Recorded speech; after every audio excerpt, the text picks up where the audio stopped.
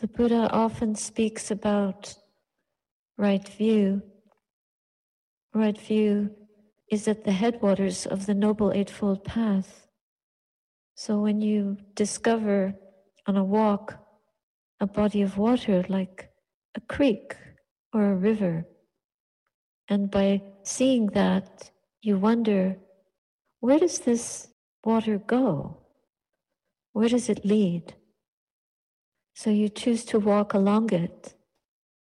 Walking along it, there may be roots and trees and overgrowth that block your way. But still through it all, you can catch sight of the water traveling. You catch sight of it, so you follow it, you keep following it. You blaze a trail along its banks.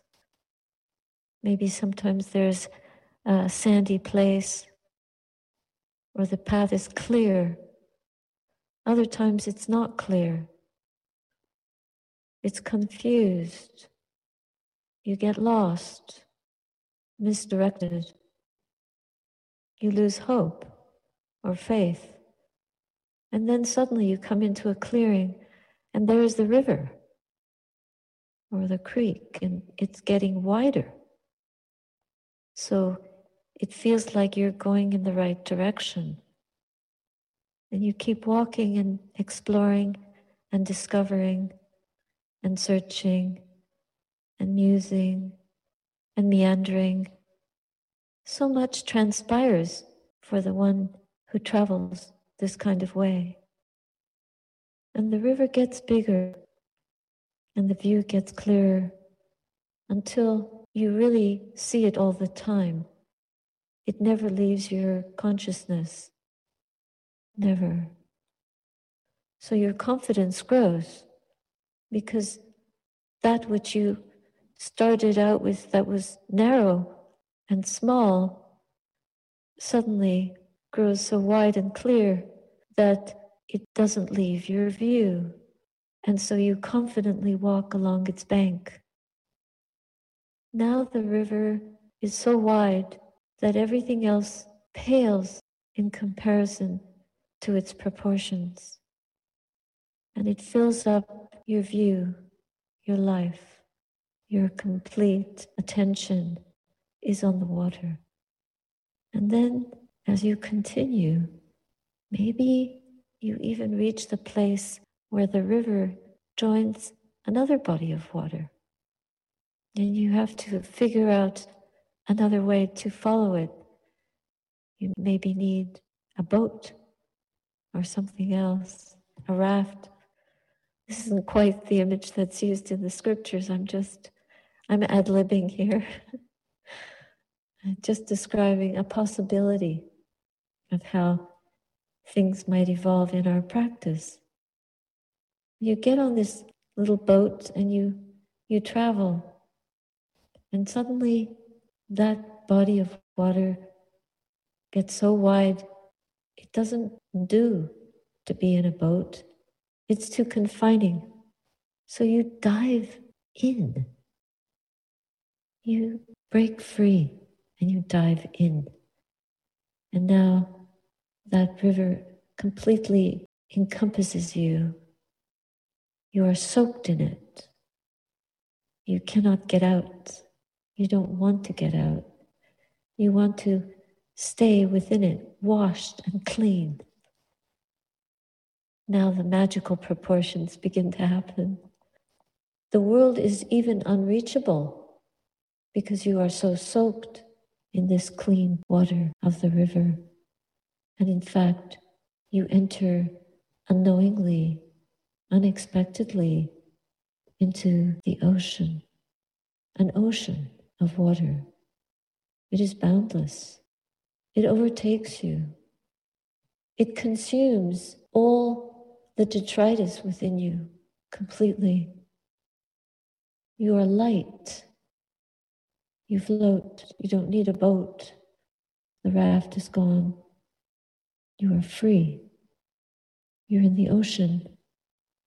You never have to struggle along anymore. along the banks, unable to touch the untouchable, the unassailable. But suddenly you are within it. But actually, it is within you. There is no you.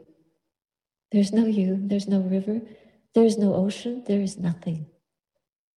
There's just consciousness in all its purity, completely aware and purified, knowing by journeying, by traveling, that which at first seemed impossible. But you knew you had to do this. You had to take it up and persevere. The possibilities are indescribable. But when we go further and experience little by little what we couldn't do before, suddenly just happens in its own time, in its own way. But it starts with the wish to see clearly, to see beyond delusion. Beyond delusion means without greed, to see without greed, to see without hatred, to see without ignorance. And then we realize we are so ignorant. We are truly ignorant, but we think we know. If you have a teenager or you've been a teenager, then you know how ignorant we can get. Because we think we know everything. That's kind of the height of ignorance. And then we soon find out we don't know anything. But once we realize that and we get into a posture of humility, then we can really pay homage to what is worthy of homage. We have to. We chanted that today. We paid homage to the triple gems. Once we pay homage to the triple gems, they start to shine within us. You may have noticed by practicing more and more during these COVID times, many people have been skillfully using their time to add more and more practice into every day.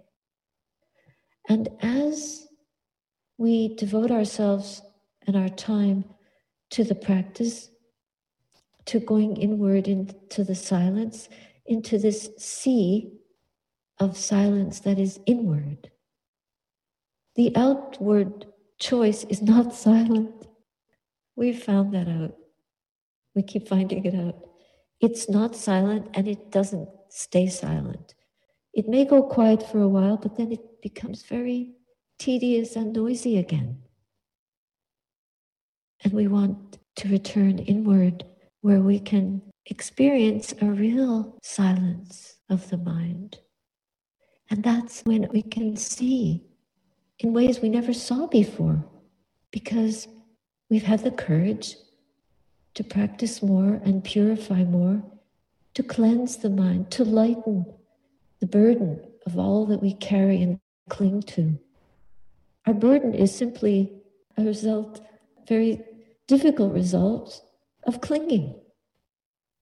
The more we cling, the more we suffer. We cling to the good and we cling to the not so good. But we must learn to differentiate and discern where to devote our energy, how to devote our energy.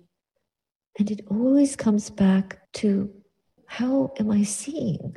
What is the way that I'm seeing and experiencing this moment right now? Am I overestimating? Am I judging?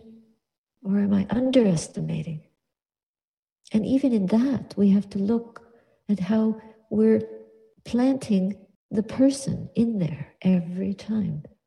Every time we use the word I and identify with this I, that's not necessarily a healthy insight into the emptiness where there is no I.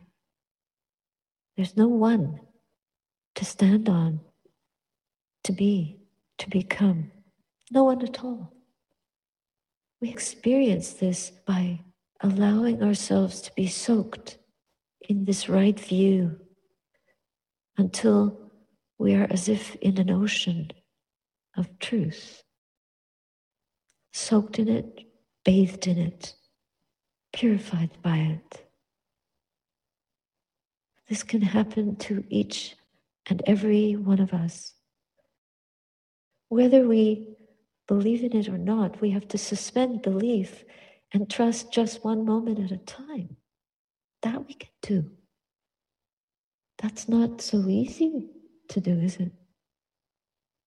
But if we learn to trust more and more, then it will be possible for us to dedicate our energy to the work and to keep our feet on the path and to go deeper and deeper till we cross not the river, but we cross the ocean of samsara. We have to do this. That's why we received these bodies. That's why we chose this realm for that. We have the good fortune and the blessing to do that. We chose to do that. Let us do it slowly but urgently, patiently and kindly, lovingly, with openness, heroically, with Herculean energy. Even if we're dying, we still have the verve to keep going. We can do it just by seeing in one moment our frailty and vulnerability like a leaf barely hanging on a tree, and it will fall. But when it falls, it goes back to its elemental nature, and eventually it is dissolved into that ocean of no being, of completion, of fruition, of liberation. In the Book of Fives, the Anguttara Nikaya, there's a short sutta, number 25. It's called assisted. So that means we need help. If you get to a website that's not working for you, just click on help. This is a little sutta called assisted. How do we get supported in this? And the Buddha uses the word bhikkhus, but he's referring to us as disciples, regardless of gender or convention, culture or location. We're in the human realm. This teaching is for the fourfold Sangha. Bhikkhus, when right view is assisted by 5 factors, it has liberation of mind as its fruit and benefit. How wonderful is that? The Buddha is giving us a guarantee. This is what will transpire when right view is assisted by 5 factors. It has liberation of mind as its fruit and benefit. It has liberation by wisdom as its fruit and benefit. What 5? Here, right view is assisted by virtuous behavior. That's number 1. If we are not acting in accord with the Dhamma, how can we possibly expect to free our minds from ignorance? So virtuous behavior is the first factor that will help us to purify our view. And it is only with the purification of view that the Eightfold Noble Path can unfold, can unravel under our own feet. Right view is assisted by learning. We have to learn. We have to learn the ropes. We have to understand our own relationship to our dukkha, to our suffering, to its causes, and to the way that ends that suffering.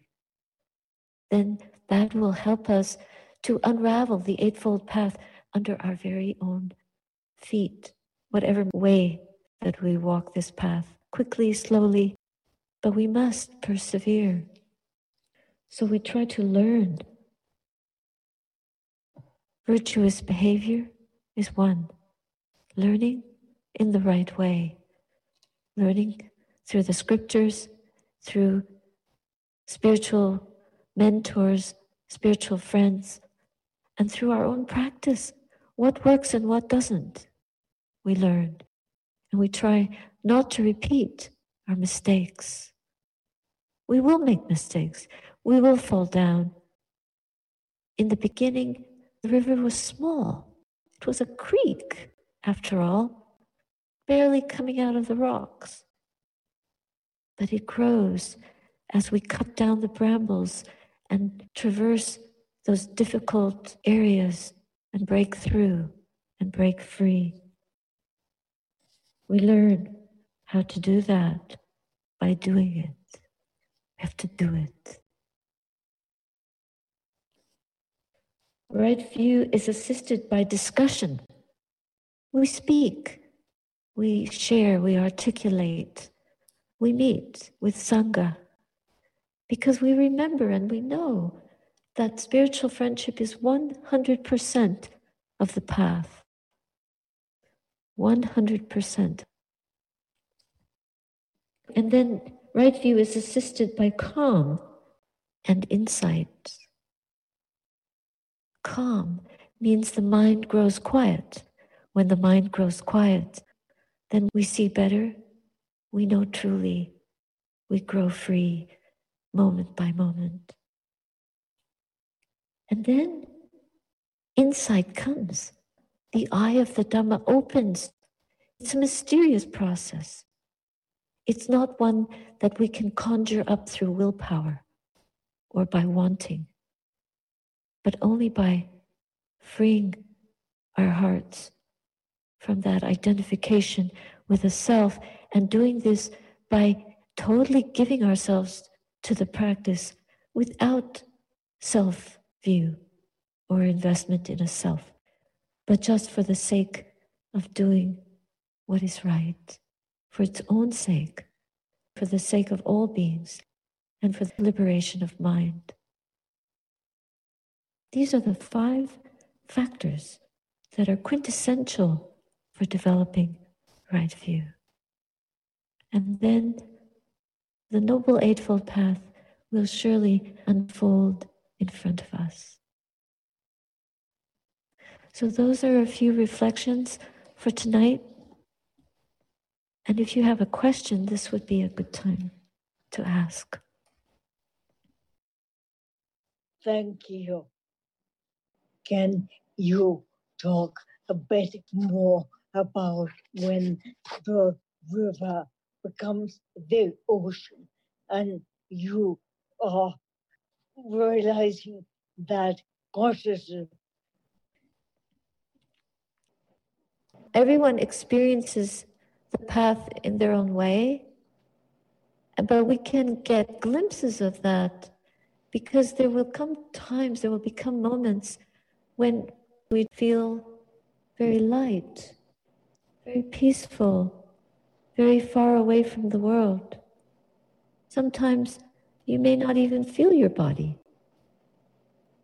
And that's okay, because the body is just a vessel to bring us to that, to enable that kind of knowledge. And then awareness may expand more and more. And it expands and deepens and widens like a river into an ocean that is measureless. And we just continue knowing that and knowing that. Peace and joy, unlike any worldly peace. But beyond that, there are more transcendent experiences, and it is possible to experience Nibbana by allowing this process to naturally develop. It is not unnatural, it's completely natural. One step follows upon another. It's only fear or expectation that stop us. If we want it, then that wanting is already not in the present moment. We have to be very attentive to how the mind responds to the present moment. We can't let it jump ahead, and we can't lag behind out of fear. If there's even a trace of fear, how can you cross the ocean if you're afraid? There's no way. We want to get to the other side, but we can neither force it nor avoid it. Eventually, we will all cross it. Thank you. My question is, I'm wondering if you can suggest how I can free myself from past disappointments. Just your awareness is beautiful. You're doing it. You're doing it.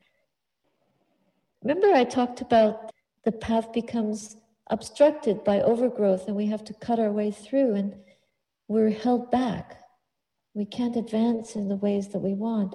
But little by little, we suddenly realize that we are making progress. We are getting through. So don't be so judgmental of yourself. You're doing really good work and you call yourself a beginner. That's a very good way of speaking about it because we're all beginners. And the journey is just what it is. It's just a deepening. And all these disappointments and things of the past are dead. So if you're carrying a lot of dead stuff around, but there's an attachment to it because we identify with the person that lived through that, but we are no longer that. So once we deepen more and more, we start to see, why am I carrying all this stuff? This is heavy. And finally, it lets us go. But the more we struggle with it, the more we're fascinated by it. It's a negative attachment.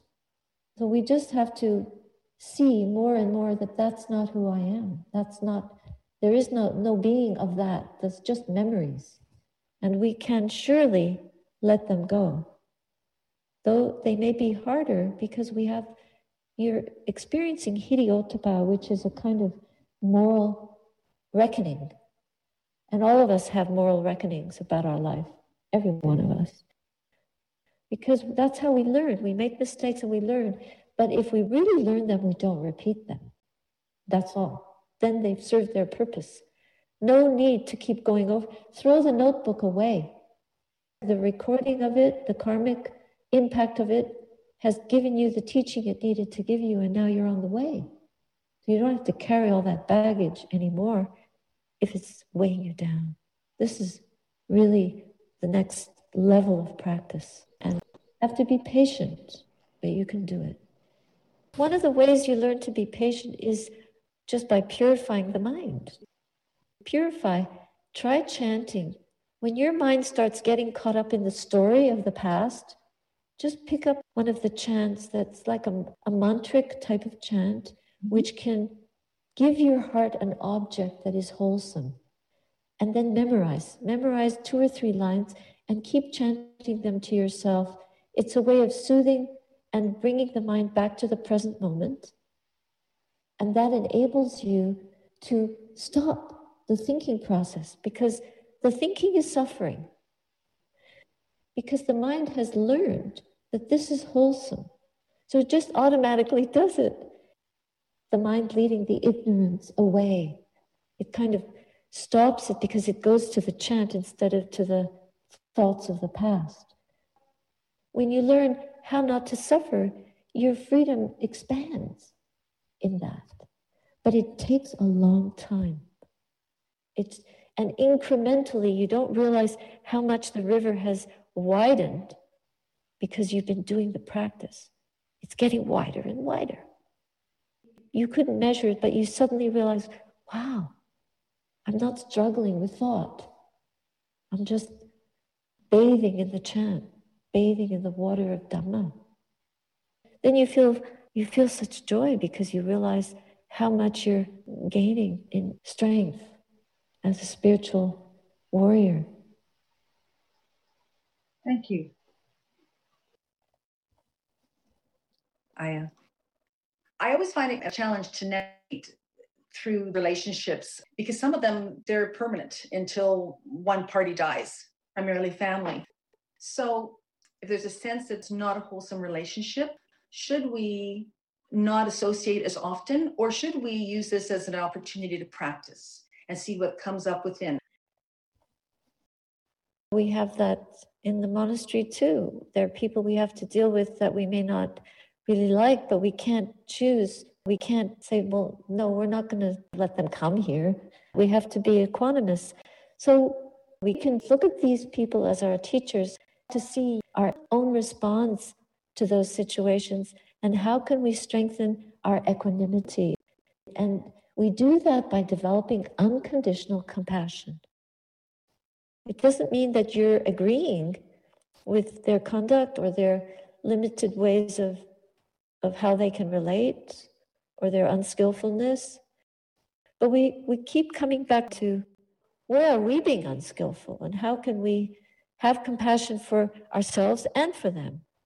If we can't respond skillfully, we have compassion. If they don't behave skillfully, we have compassion. And we can also draw a line. We have to draw limits. We must draw boundaries. Okay, you can't talk to me like that. You may not say it, but you can not respond. You can be silent. If somebody offers us nasty words, very difficult not to respond, but silence is also a response. When the Buddha was vilified or insulted, people would abuse him verbally, and sometimes people even tried to abuse him physically. But he always maintained his peace and his stance of equanimity in the face of that. And sometimes he was silent. And so when he didn't retort, then the anger would be with the other person. So compassion is a good response, using the situations as an opportunity for learning our own weaknesses and fortifying more and more by developing unconditional equanimity. Who can do that? It's a lifetime project. But if we gain it, what value? What an adornment of the mind. So that would be our intention, to use these things skillfully. And of course, there's another important option, which is to protect ourselves so that those people know that they have to be careful in our presence. They have to be respectful. As I learned many years ago, when Sayadaw, my teacher in Burma, told me, don't try to convert people to being Buddhist or anything like that, but just be a Buddha, or embody the qualities of the Buddha. That's the only way that one can skillfully live in the world, is by embodying the teaching. We don't proselytize. We just try to be true disciples of the Buddha. And the disciple has in it the word discipline. So we have to teach ourselves how to do that, little by little. We all face those same kinds of, the scale of conditions, the good, the bad, the ugly, etc. This realm, everything is there. It's very daunting.